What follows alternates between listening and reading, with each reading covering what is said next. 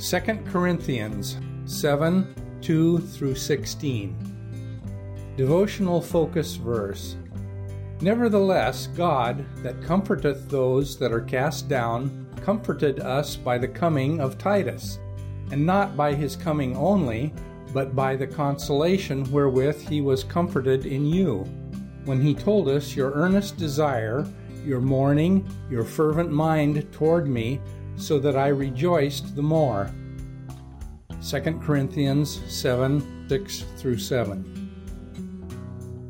A while back, my wife began experiencing pain.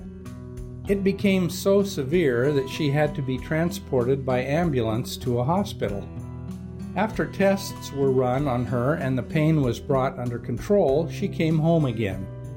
However, the hardest part was still ahead of us, waiting for the test results. Our minds tend to think the worst. Even when we pray about it, Satan will try and get us to focus on the most negative possible scenario. In my case, I entertained the thought that my wife might have cancer.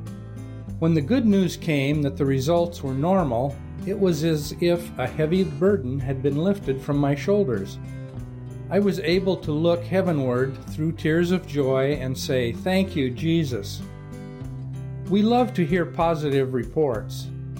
We rejoice when we hear a good report that a soul has come to know the Lord. When we read our church letters and magazines, it lifts our spirits to know how God is working with individuals around the world.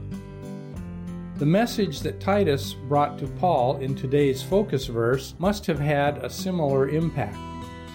Back in Paul's day, there was no high-tech way for Titus to deliver his message. In our minds, we picture him hurrying to Macedonia to meet Paul in person.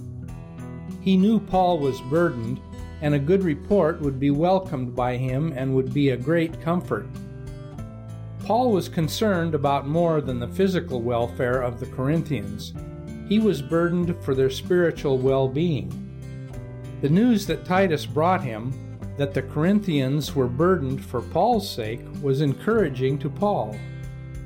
When we learn that someone has us on his or her heart and is holding us up in prayer, we are cheered and comforted by such concern. As eager as we are to hear good news, we should be just as excited to spread a good report to others who need the message. As we look around us, we see a world that is becoming more and more burdened down with sin. It is our responsibility to tell the good news that Jesus saves.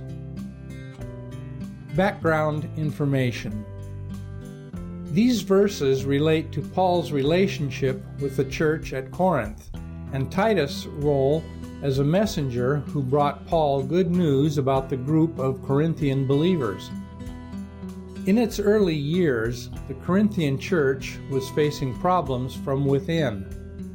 Satan was using his tactics to try to destroy it.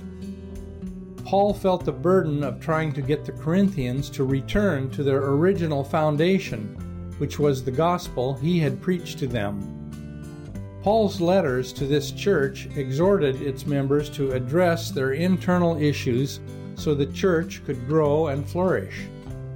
In his letters, he rebuked the Corinthians and let them know God was not pleased.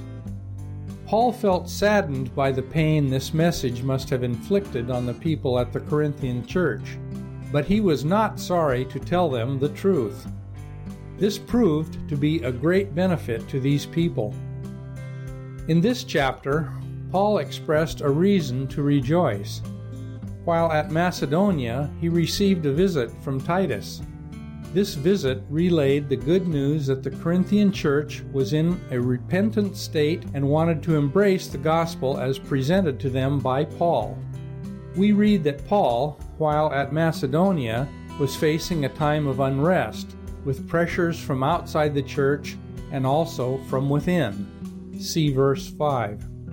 Titus' report could not have come at a better time. This news about the church at Corinth was encouraging and uplifting. See verses 6 and 7. When Paul departed from the Corinthian church, he was aware of those who sought to undermine him. After receiving the good news, Paul's confidence in the Corinthians was restored. See verse 16. Conclusion.